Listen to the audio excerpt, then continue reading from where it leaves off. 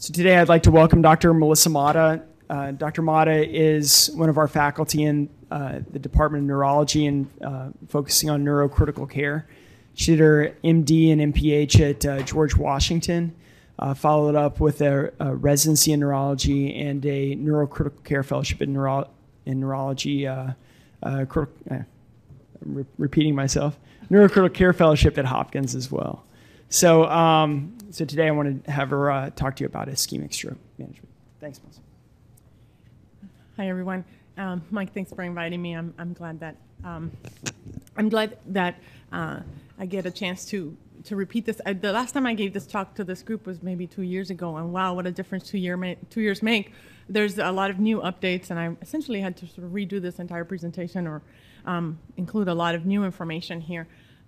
So hopefully I give you some of that new information or things that you're eager to hear about, and if not, I'll leave some time at the end for any specific questions or things that you have questions on. So I really can't start a talk on stroke without sort of impressing upon you how important stroke is as far as a health problem in the United States and in the world. It's really the leading cause of disability and long-term disability in patients in the United States. So anything that we can really do to bring someone from a modified ranking of 5 or 4, where they're nursing home bound, to a 3 to 2, where they can perhaps be home and even ambulatory, even with assistance, will have a tremendous impact on quality of life of patients and also on the cost of care for those patients. So this is what I'm hoping to cover, some of the basics on the management of acute stroke, and then talk about reperfusion therapies. IV TPA still remains the mainstay of acute stroke treatment, so we'll talk a little bit about that, and then give you, as quick as I can, an update on endovascular treatment and where we stand today. And then for completeness, also talk about some of the ICU-related management of stroke patients in the acute setting, and complications that we manage in the ICU, as well as what's next as far as reperfusion therapies. So I'll start with the question, as I did last time, and this is someone whom we might encounter here in the hospital, a woman who's 65 years old, who's admitted for pneumonia. She was evaluated by a nurse at noontime, found to be normal, and then at 3 p.m. when vitals are checked, she's found to be aphasic and weak on the right. Yeah, so from the Critical Care Board's review question. Heparin has very limited indications in the management of acute stroke. Perhaps sinus venous cerebral vein thrombosis or hot carotid would be one of those, but beyond the scope of this talk. And then imaging, brain MRI, MRA, we'll talk about later about how those come into play in the management of acute stroke, but not really. A head CT, and if negative, IV TPA, and I think most of you all know that that's the correct answer in this particular case if there's no contraindications. A head CT, and if negative, intraarterial therapy, and we'll talk about when that would be the correct answer, but typically IV TPA followed by some kind of endovascular therapy, aspirin, and nothing can be done. We're just there for extra. And so virtually very little changed in the management of acute stroke from about 400 BC, when Hippocrates first described apoplexy, to when Virchow described thromboembolism, and C. Miller Fisher spent quite a bit of time characterizing different types of strokes in very memorable and alliterative ways. But it wasn't, I think I've heard some of you say diagnose and adios. So it wasn't until 1995 when the NINDS published this study on tissue plasminogen activator and how it had the potential to improve outcomes for people with acute stroke, that really the management of acute stroke changed dramatically. And so I've sort of developed, just made up this little timeline here on the evolution of reperfusion therapy in patients with stroke and ongoing efforts. Here on this end, 1995 is the NINDS study, and then in 2008, ECAS-3 really extended the time window to 4.5 hours for some selected patients and really confirmed the safety of IV TPA as an acute stroke treatment. And then we had a bit of a dry spell there in the orange middle, where we had lots of attempts at positive trials of endovascular therapy, but nothing really proven to show improvement in clinical outcomes. And then starting February of this year, we've just had an explosion of clinical trials, level 1 data that show that endovascular therapy can improve outcomes for selected patients. The last time I gave this talk, these guidelines had just come out in 2013, they're probably due for an update now. I put them up here because they still are a valid reference, and a lot of the guidelines that or a lot of the statements made in these guidelines still apply, despite the more recent data that's come out. And it's really the reference for a lot of the recommendations that I'll bring up throughout the talk. And so something that rarely happens in medicine has happened in the last few months in the stroke world, which is that there's really been a preponderance of level 1 evidence that really changed the way that we care for a select group of patients with acute stroke. And these are some of the trials. The Swift Prime, and that's not their logo, that's just amazing things that happens when you Google things and look at Google Images. Mr. Clean, Extend IA, and Escape. But we'll talk about some of these later on in the talk.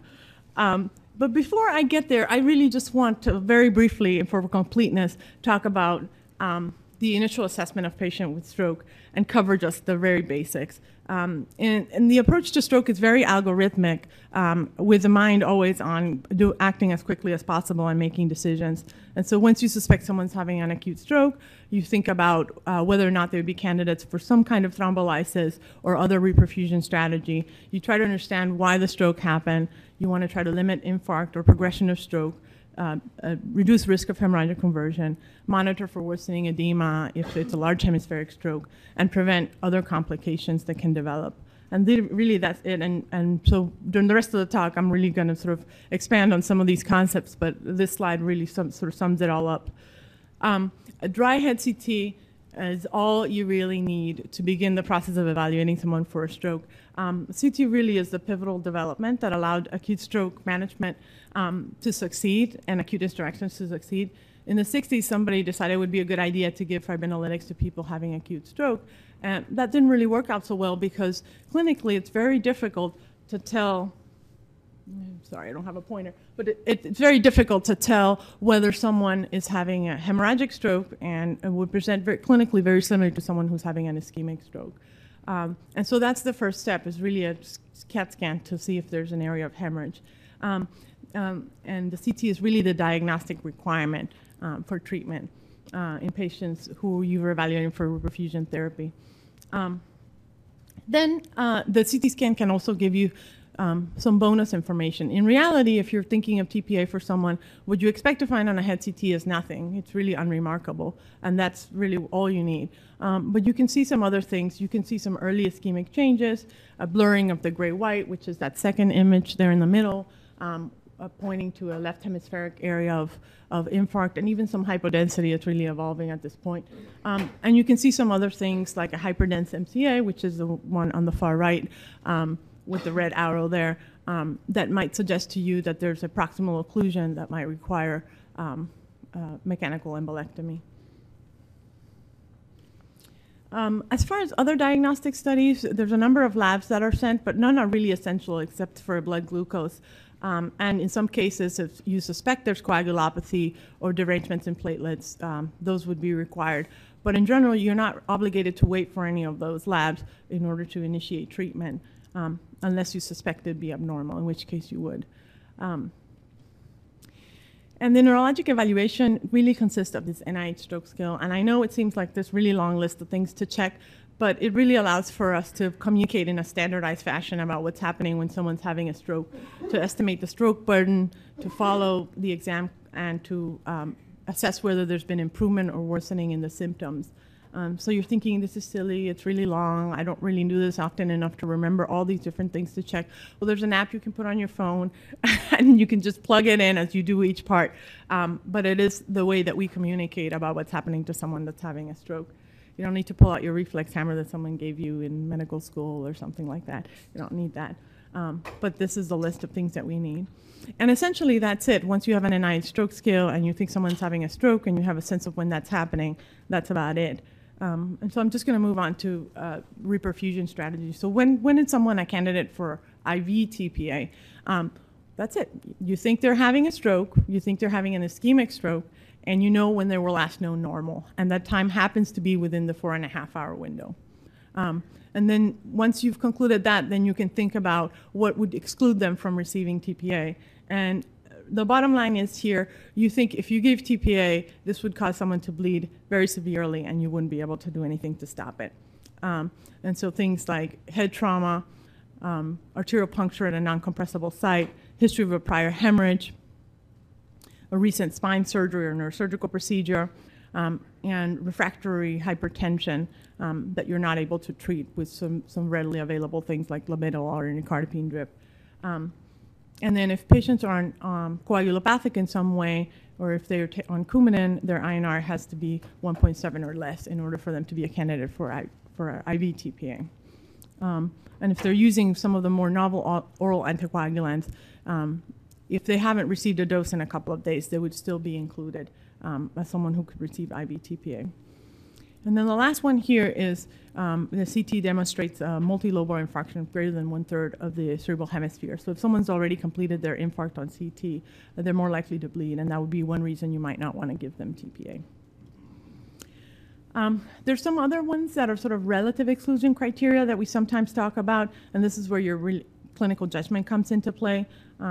Major surgery in the preceding 3 months, myocardial infarction, clinically significant GI bleeding, like they require transfusions or they're hypotensive. Those would be reasons you probably wouldn't want to give TPA. But if someone's had a Hemoccult that was positive, that would definitely not qualify as clinically significant GI bleeding. You guys know that. And as far as the extended time window of 3 to 4.5 hours, there's some additional criteria that are basically because those patients were not included in the ECAS-3 trial. But there are circumstances where, for example, a patient who's more than 80 years old would be a candidate for IV TPA. And as you hear me say later on, as far as embolectomy is concerned, there is no upper age limit. And so in those cases, all those patients received IV TPA followed by embolectomy for the most part. And so that would be one reason to make an exception for someone who's older, particularly if they're functional. Severe strokes, patients taking Coumadin, and the history of diabetes and stroke is changing, and in fact, the Alteplase insert has now changed from contraindication to warning as far as these things are concerned. So does somebody know what the number needed to treat to benefit from IV TPA is? 7? Yeah, so to improve to normal or near normal, the number is 8. And to improve as far as modified Rankin is concerned by at least 1 point, the number is 3. So not bad. Some folks are afraid of giving TPA because there is more than minimal risk. In fact, patients who receive TPA, there was a 6% chance of clinically significant intracerebral hemorrhage compared to placebo, which was only 0.6%. But when you think about what that means as far as potential for improvement in outcome, for every 100 patients that were treated with TPA, 32 benefited and 3 were harmed. So I'm here to tell you, if you follow the rules and you are strict about the timing and the inclusion-exclusion that I just mentioned, you're more likely to help someone than you are to harm them by giving them TPA. But this effect of improvement in clinical outcome is not the same for all. And in fact, this is pooled data from 6 different randomized placebo-controlled trials of IV TPA. And you can see the odds of a favorable outcome as we go down the line of time on the bottom there decreases. And it really, those confidence intervals do cross, at that red line, cross the threshold around 4.5 hours. And so the sooner the TPA is given, the more likely it is to benefit someone, and the less likely it is to harm them. And here it is in a different format. You can see the number of patients who benefited and were harmed per 100 patients at each of the time windows. When you look at the 0 to 90 time window, you see that 27 patients benefited and 1 were harmed. So the number needed to treat there is 3. And then as you move down into the 90-minute to 180-minute window, the number needed to treat is 4. And then up to the 4.5-hour window, the number needed to treat is 6. And then after that, the risk versus harm ratio really inverts beyond that time window. So moving on to endovascular treatments, this is the next question. So a 43-year-old woman is brought to the hospital for abnormal mental status during the past 5 hours. She felt dizzy and nauseated and then became obtunded. GCS is 8. She has fixed unreactive pupils, only vertical eye movements, and the CT shows a hyperdense signal at the level of the basilar. The question is, which intervention would be most appropriate at this point? And so this syndrome localizes to brainstem. She's got fixed small pupils. She can't really move her eyes. She's essentially locked in. And she has a hyperdense signal suggesting a basilar artery thrombus. So she's really past that 4.5-hour window I just mentioned for IV TPA, but we can still offer her a chance at reperfusion with endovascular treatment. So the correct answer here would be D, and that's so local thrombolytics, but mechanical thrombectomy in addition to local thrombolytics would probably be the correct answer here. And we'll talk about how that applies. So why endovascular treatments? Why have we been down the chase for demonstration of clinical outcomes here? And the reason is that for a long time we've known that proximal occlusion, for proximal occlusions, meaning an ICA, sort of carotid T occlusion or proximal M1 occlusion, the rates of revascularization with IV TPA alone are pretty low. And you can see there 4 to 8%, or maybe up to a third of patients with a proximal. And the reason is that the clots tend to be larger in the larger vessels, and the clot burden is significant enough where perhaps the IV TPA is not able to really lyse the entirety of the clot and result in recanalization. And so that's what we've been after, is figuring out how we can get the clots out of these patients. So the general principle is as follows. There's a thrombus sitting in a large vessel, like a proximal MCA. And then in the next picture there, you see an angiogram where there's an ICA and an MCA, and there's an abrupt cutoff where the thrombus is sitting in the MCA. And the following picture, you see revascularization of that territory with now flow distal to that thrombus. And in the bottom here, I've included this because these are the different devices that we are talking about. And the first one is a Mercy device or a coil retriever, where there's a coil that goes in and pulls out the clot. There's a Penumbra device, which is sort of an aspiration type device. So the catheter goes in and it has a little area of suction.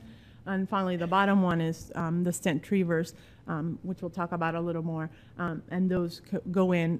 This is really a page from the cardiology literature. Go in, stent up the vessel, and then with the stent, yank out the clot. And so this is the wording of the guidelines from 2013. And there's been an updated since that we're going to review.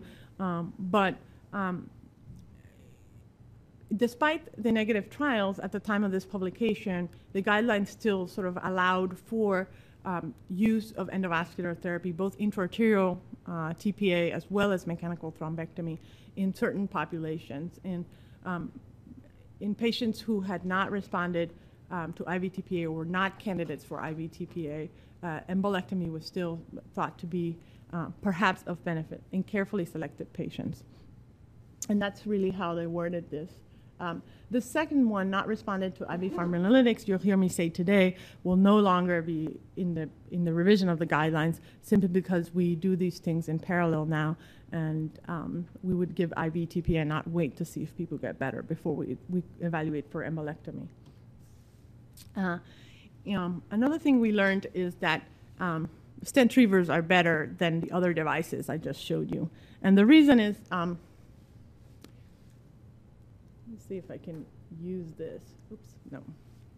The reason is these stent retrievers get deployed into the vessel where the thrombus is and then pull out the thrombus. But during the time where the stent retrievers or the coil retrievers in the vessel, there's really no flow at the level of the vessel. The stent retrievers have a much better shot of recanalization because they get deployed into the thrombus, and then once they're open, a channel is open and blood can't flow through the stent into the area of brain that was not receiving blood flow. And then after a period of time, the stent retriever is pulled out along with the thrombus. And so even if you have to do multiple attempts, while you're attempting, you're still providing blood flow to an area that was obstructed. And IMS-3 is really what showed us that recanalization is the goal. Although there was no clinical benefit, there was a couple of things that we learned from IMS-3. One is that for every 30 minutes that pass until angiographic reperfusion, the probability of the good outcome decreases pretty dramatically, by about 10%. And so IMS had planned to enroll 900 patients. They really stopped for futility around 650 patients. But we learned that reperfusion matters. And this is what I mean by that. The TICI scores are what we use to sort of describe the degree of reperfusion to an area. And on the left-hand side there are the percent of patients who had a good outcome, modified Rankin of 0 to 2 at 90 days.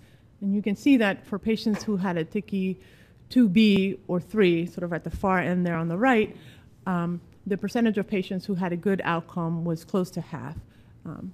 The patients who did not achieve reperfusion just simply did not have as good of an outcome, or did not have a good outcome, rather.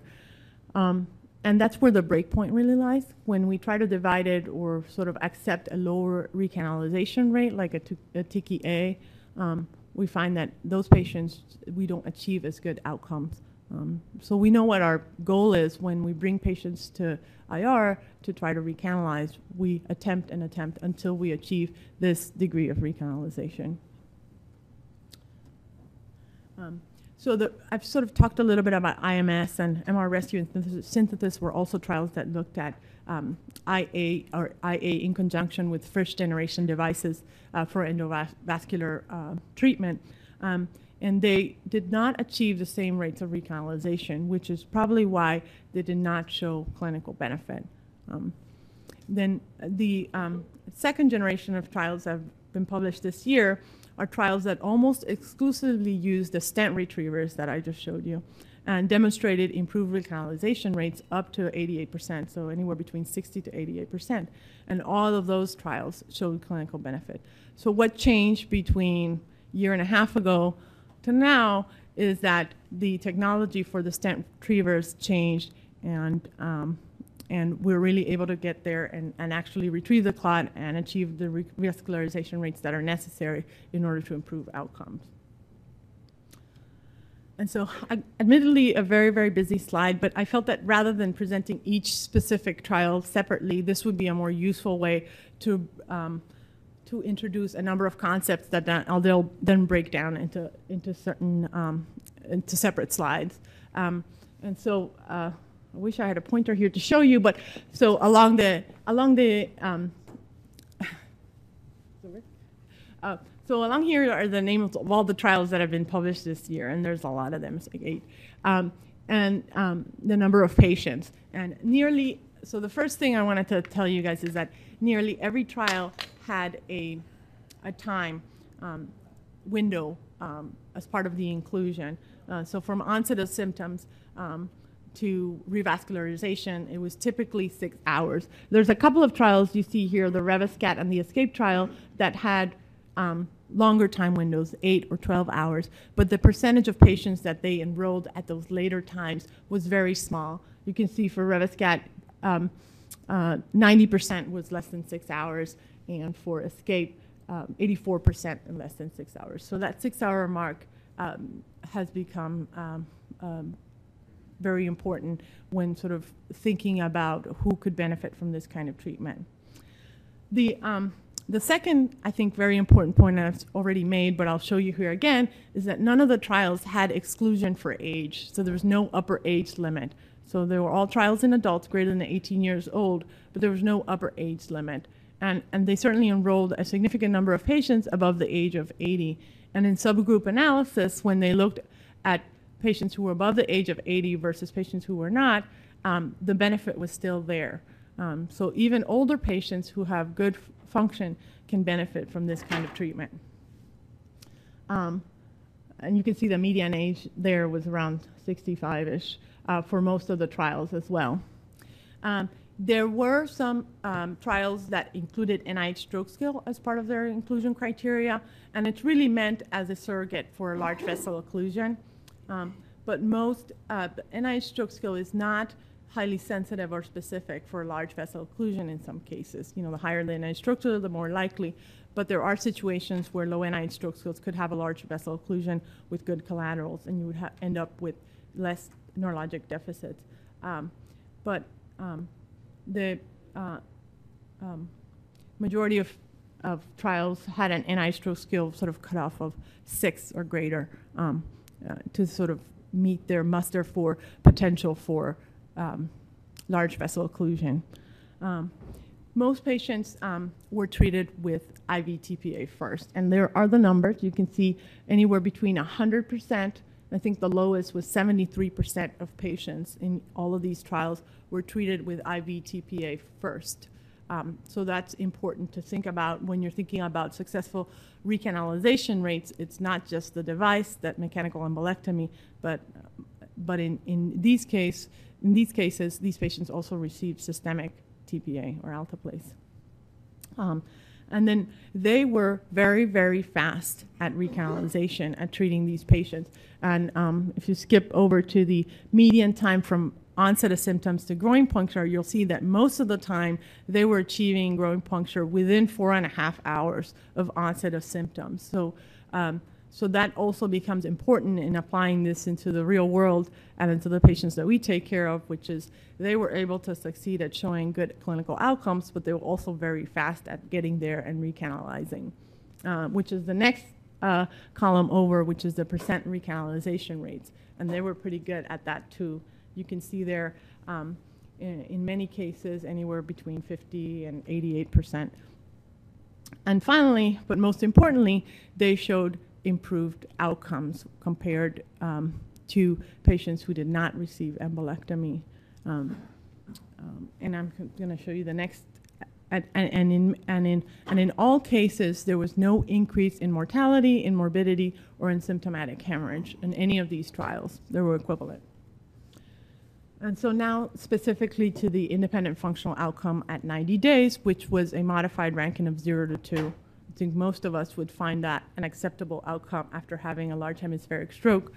That means you're independent, you're able to walk without assistance at worst. And at best, you're back to normal. And so the rates of independent functional outcome after endovascular treatment are dramatic. I mean, the effect sizes are dramatic. It almost doubled your chances of an independent functional outcome. And so the first one there is IMS-3 that I sort of mentioned already, which was a trial that did not show clinical improvement, and we've talked about the reasons why perhaps that was not the case. And then the following ones are the ones that have all been published since February, and you can see in the blue endovascular treatment, and in the red standard care, which usually included IV TPA, and the relative risk of a favorable functional outcome. Pretty good for most of these trials. The number needed to treat ranged from 3 to 7 to improve someone to a modified Rankin of 0 to 2.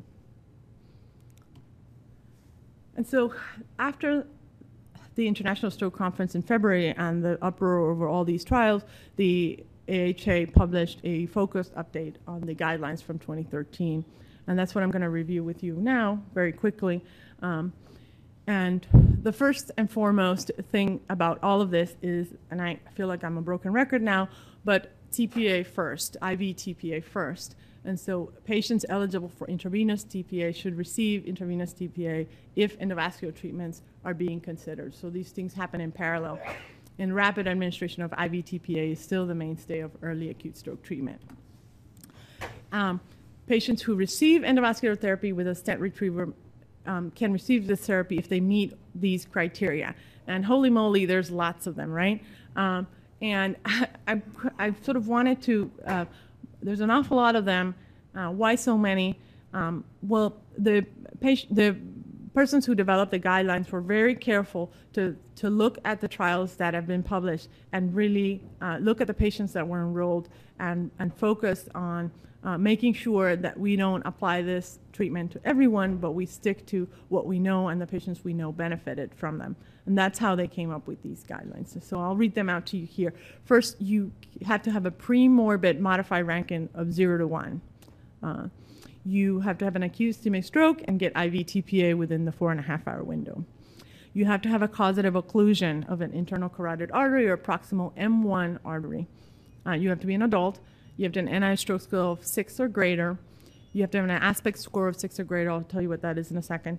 And treatment has to be initiated. Growing puncture has to occur within 6 hours of symptom onset. So why this premorbid function prerequisite? Well, 4 out of the 5 trials used a pre-stroke functional eligibility criteria. Is there a situation where embolectomy might be considered in someone who has a modified Rankin above 1? Probably, and the guidelines do allow for that, but the benefits are uncertain, and the trials did not evaluate that patient population. So if you have a young person who's wheelchair-bound and is having a stroke, but is otherwise functional, it would be entirely reasonable to offer this kind of therapy to that person, even if their modified Rankin doesn't quite meet muster. I think one of the folks in neurocritical care who's interested in outcomes says that even a zombie has a modified Rankin of 2 and they're dead.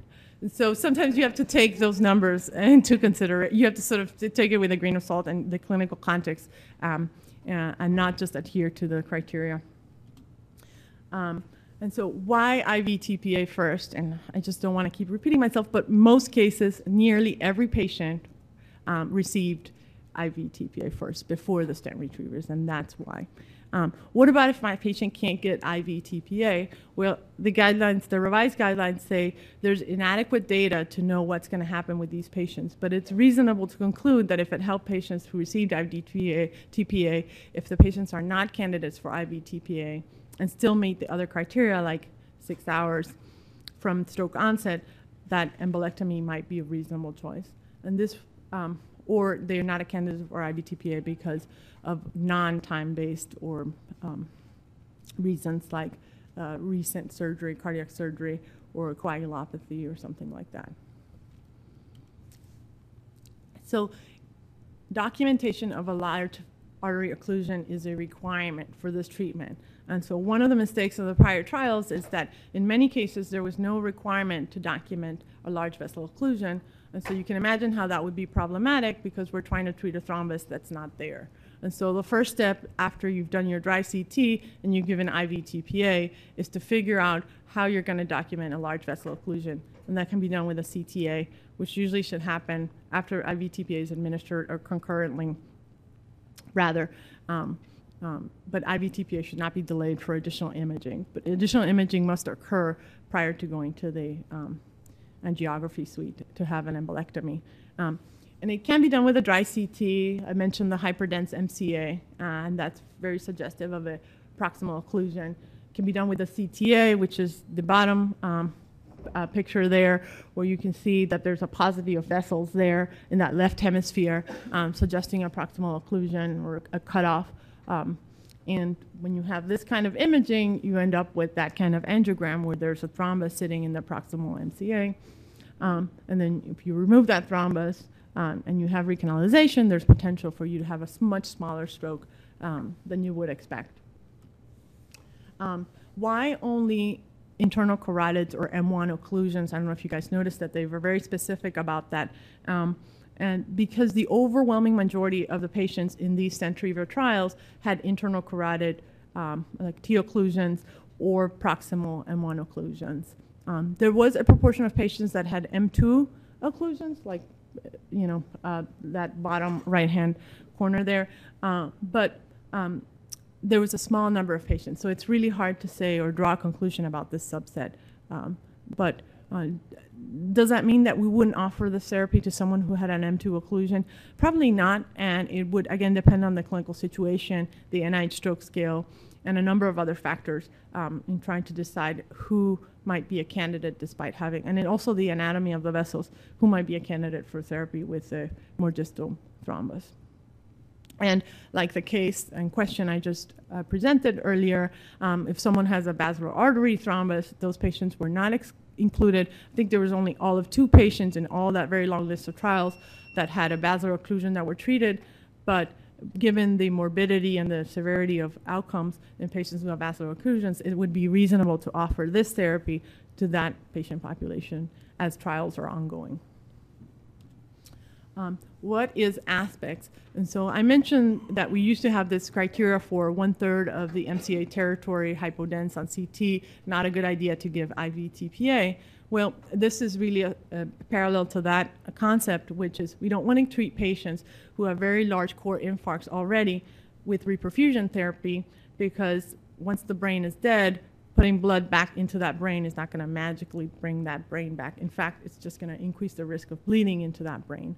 And so this is a scoring system that was developed in Canada that allows us to, in a more objective way, quantify what degree of hypodensity or core infarct is already present prior to reperfusion. And so we'll be using this, and there's also an app for this. I know it's a 10-point score. Like after, I don't know how many points, it gets really tricky to do this kind of thing. But 10 is the maximum number of points, and you get 10 points if there's no hypodensity on your scan.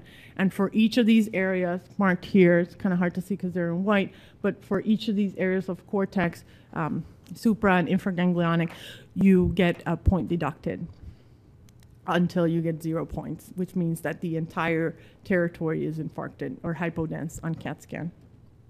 And this is an example. So this is an aspects of 10. There's no area of hypodensity. There's lots of brain that can be saved. You're included. This is an aspect of 0, and you can see how subtle this can be. But on the right hemisphere, you can see a hyperdense MCA, proximal occlusion there, and then a hypodense tissue in that entire hemisphere. So you get all the points deducted, aspects of 0. This is someone who's already infarcted or completed their infarct and probably wouldn't benefit from getting blood flow restored to that area. Why 6 hours? And 3 of the 5 stent retriever trials specified that 6-hour window. And as I mentioned, the other 2 had a very small number of patients beyond that. And so, as I showed you in the IV TPA graphic, the benefit is really time dependent. And so the earlier the reperfusion occurs, the more likely you are to have a good outcome.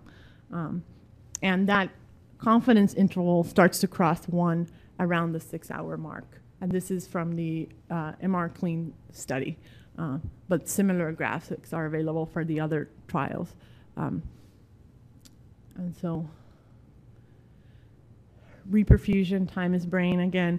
So you can see in this table at the top there are the older studies at the beginning of 2013, which took much longer to reperfuse the brain, and their percentage of patients with good functional outcome was much lower.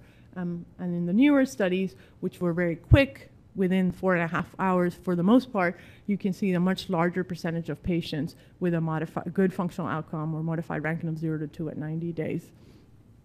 And so there's some ongoing trials that are looking at the extended time windows, 6 to 24 hours, and we'll see what those trials show. But I think in general, we time and time again, we've shown that the earlier the brain is reperfused, the more likely you are to have a good clinical outcome. And the later, the more you wait, the more harm you incur and the less likely you are to benefit. So to summarize this portion of the talk, IV TPA should be the initial treatment for all patients within 4.5 hours who are eligible. In parallel, patients should be evaluated for a large vessel occlusion with some kind of vessel imaging, CTA, MR, even a dry CT if you can see the thrombus there. And then those patients who have large vessel occlusion should proceed to endovascular thrombectomy. And the most important factor to improve outcome is early treatment. And then just briefly, in the few minutes we have left, I wanted to touch on some post-stroke care, and I'm going to go through some of this stuff very quickly. But most of us know that What happens after the actual treatment for whatever medical condition is just as important to affecting outcomes as whatever we do in the operating room, in the angio suite or whatever.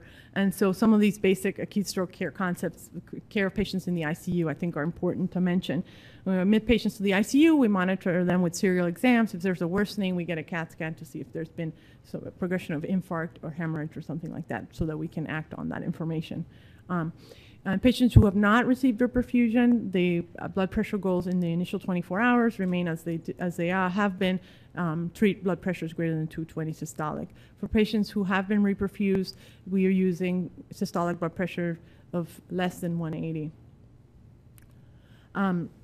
Everyone gets aspirin within 24 to 48 hours after having a stroke, because it's the one thing that's been shown in a very large randomized controlled trials to reduce your risk of recurrent stroke. There's a number of neurologic complications that can occur, or neurologic and medical complications that could occur to patients with stroke. In fact, it's quite common. About a third of patients have at least one serious life-threatening event. About a quarter of them have a serious medical event. 13% have a serious neurologic event. And so these are things that happen quite commonly. Pneumonia, by far and away, is the leading cause of morbidity in patients with stroke and mortality. Pulmonary embolism is also a serious problem. About 10% of deaths post-stroke are from PE. Endotracheal intubation makes all outcomes worse for every disease that I've ever encountered. And so malignant infarction is another thing that we sort of contend with. Cytotoxic edema tends to occur in that 3 to 7 day window. Early reperfusion might modify that timeline and typically results in early edema and can accelerate the edema. So that's something that we might start seeing. The big risk factors for malignant edema are a young person with a large stroke, primarily women, and so a large infarct, large volume, about 80 cc's or more, and a young person is likely to result in malignant infarction and malignant edema.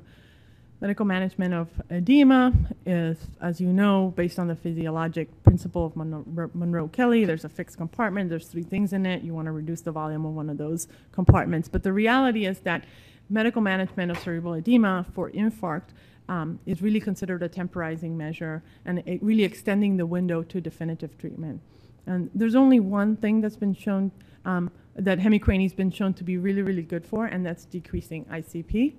And so you can see here there's hemicraniectomy, a decrease in ICP, and improvement in cerebral perfusion. But it has been shown to reduce the risk of death in large hemispheric stroke. And this is the pooled analysis of 3 randomized controlled trials evaluating early decompressive hemicraniectomy for large MCA and ICA stroke. NIH stroke scales greater than 15 were included, age less than 60, irrespective of the laterality of the stroke. At 12 months, you can see here the modified ranking of patients who received surgery and those who did not. And the main thing here is mortality was decreased from the 70% to the 20%. And the number needed to treat to save 1 life was really 2. So it does prevent people from dying from malignant infarction and stroke. Is that the right thing to do? Well, it depends on patients' valuations. It does improve outcomes for some people, and as I mentioned, a modified ranking of 3 ain't so bad. In some cases, that means you can be home just with a little bit of assistance and can still walk. So it depends really on patient valuations. Cerebellar strokes, I'm going to skip this, but if someone's having a cerebellar stroke and they're compressing their brainstem, again, the answer is remove the bone. Perfusion-dependent exam, it's really never been shown in any rigorous randomized controlled trial fashion. There's very few studies that have looked at this, and we do it in some circumstances, but really has not been shown to be of benefit to patients who are having stroke. And the most feared complication of all, symptomatic hemorrhage or hemorrhagic conversion. The risk factors are listed there. You can see about 5 to 6% of patients who receive TPA have a risk for hemorrhagic conversion. Large strokes, large NIH stroke scales, uncontrolled hypertension is something that we can modify to reduce the risk. Patients who have cardioembolic stroke are more likely to bleed. Older folks, patients who have early infarct signs on CT are also more likely to bleed. And in the diffuse studies, also infarct volume was shown to be related. PH2, so that one bottom one there, hemorrhagic conversion is the only one that's been shown to worsen outcomes and reduce chance of good neurologic recovery. So it's the one that we are concerned with because it really impacts outcomes.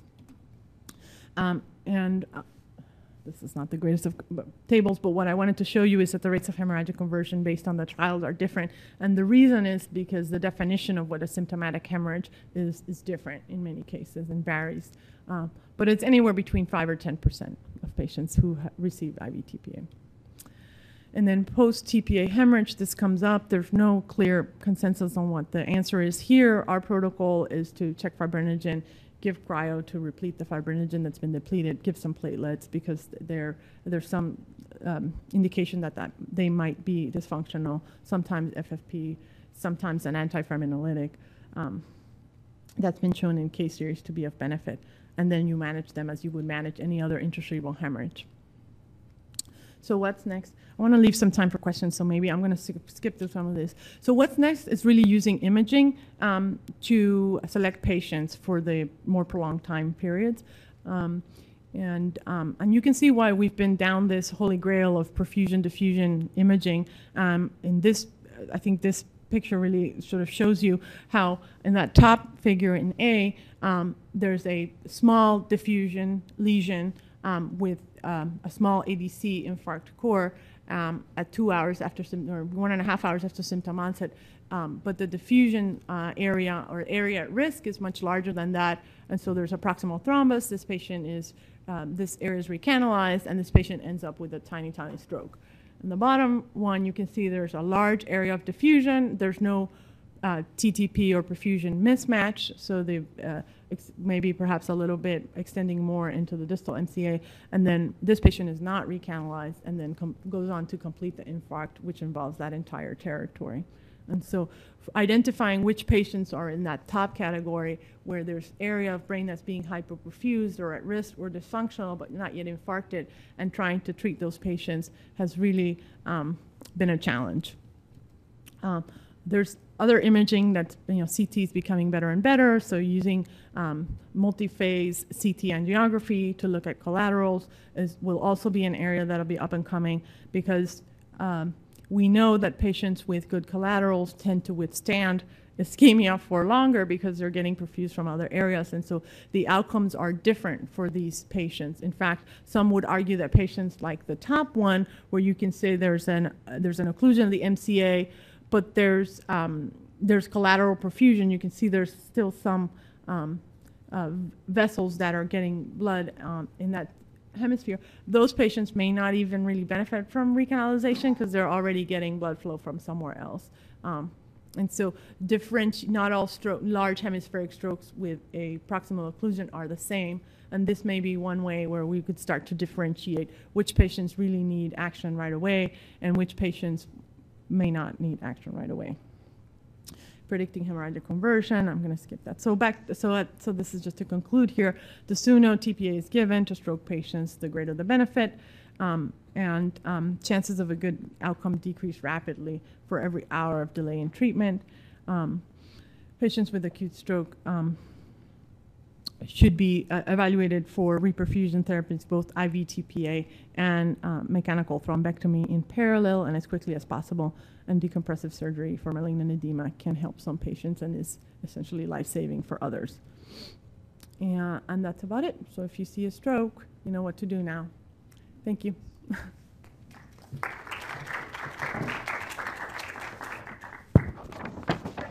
So for those of you that were here last week, you can throw this away or throw this around to answer questions. Pretty fun. So hopefully somebody in the back of the auditorium wants to ask a question. Yeah, Mike. It's pretty heavy. My practice is in the cardiac surgery. Huh? Oh, it is? Okay, got it. I didn't realize what this was, sorry. My practice in the cardiac surgery ICU, and I have a pretty specific question that's related to cardiac surgery patients because it's arisen there several times. Yeah. In patients with left-sided endocarditis, and in particular patients who have not yet had an operation but who are going to need an operation, who have an acute ischemic stroke. I was wondering if you'd comment on revascularization strategies since they're often not candidates for TPA. Yeah. Well, I would simply be giving you my opinion because there's really very little out there to sort of know what the real good outcome would be or what the outcomes would be in those specific cases.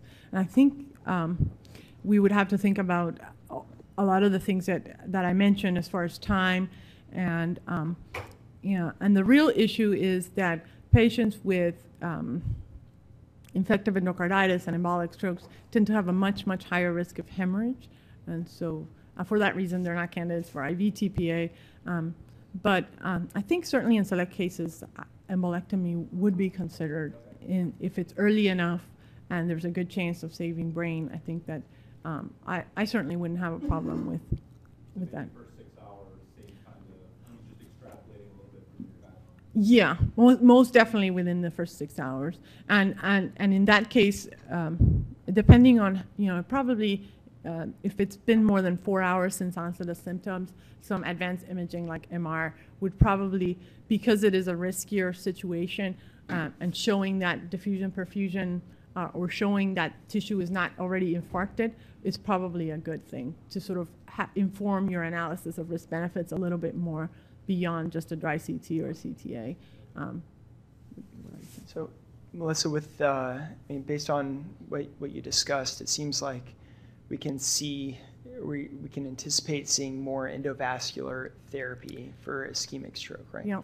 So, because that type of therapy first requires some kind of vascular imaging beyond, dry head CT, and because of in somebody with such potentially severe consequences of the stroke, and the likely minimal risks of intravenous contrast, should we proceed directly to CTA for all these patients as opposed to dry head CT, just in anticipation of the likely endovascular need to save time?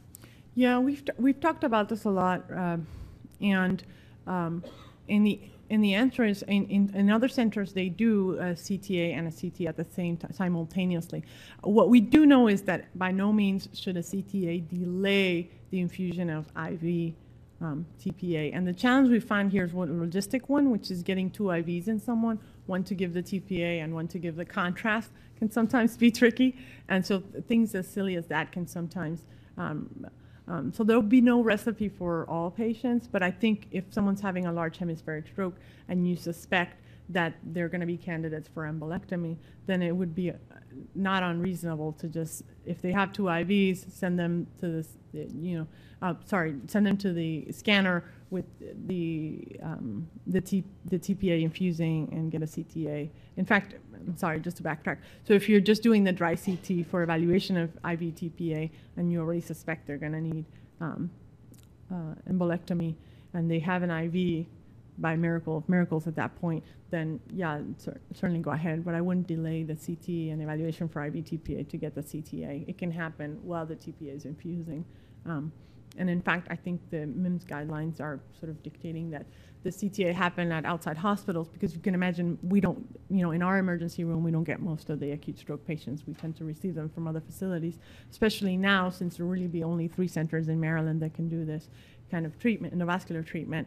We'll be receiving more patients from outside facilities. And so the directive's been to do the scan there to try to expedite the evaluation and also to not unnecessarily transfer patients that are not candidates for endovascular treatment. But the timing of that CTA is going to change from patient to patient and situation to situation. So one thing that I always wonder is how in patients that present to the ED with a low NIH stroke scale, could it be a TIA? Could it be a stroke? Should we get lytics? No lytic?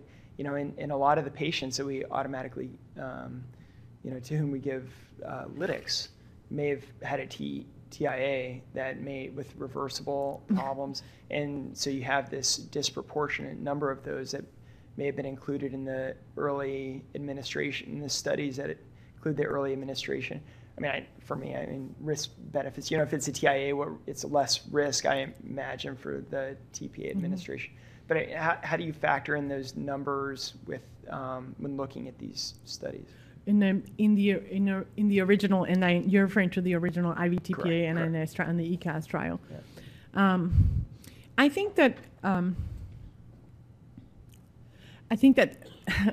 not to be sort of coy about the whole thing, I think the definition of TIA has changed over the years, and so the idea that the symptoms have to completely, this resolution of symptoms in 24 hours, which used to be the old definition, no longer is, because oftentimes, if someone has neurologic symptoms for 24 hours, even if we can't see it on MRI, there most definitely was injury to the brain at some point somewhere. And so the rapidly resolving symptoms, the patients with low NIH stroke skills that are rapidly improving are a challenge for everyone, and I struggle with that a lot too. I guess we've all been burned by situations where someone's having a lacoon that's stuttering, and initially the NIH stroke skills 2, 3, and then next thing you know it's 6, and so you always end up kicking yourself in patients that you didn't give TPA because ultimately you might have helped those patients. And I'll say that even in the original trials, patients, when you look at the subgroup analysis of patients that just had lacunar strokes or small strokes, they still benefited, and the outcome improvement was still there for those patients.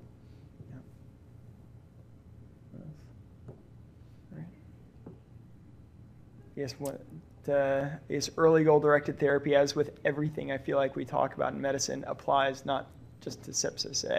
Sooner the better for everything.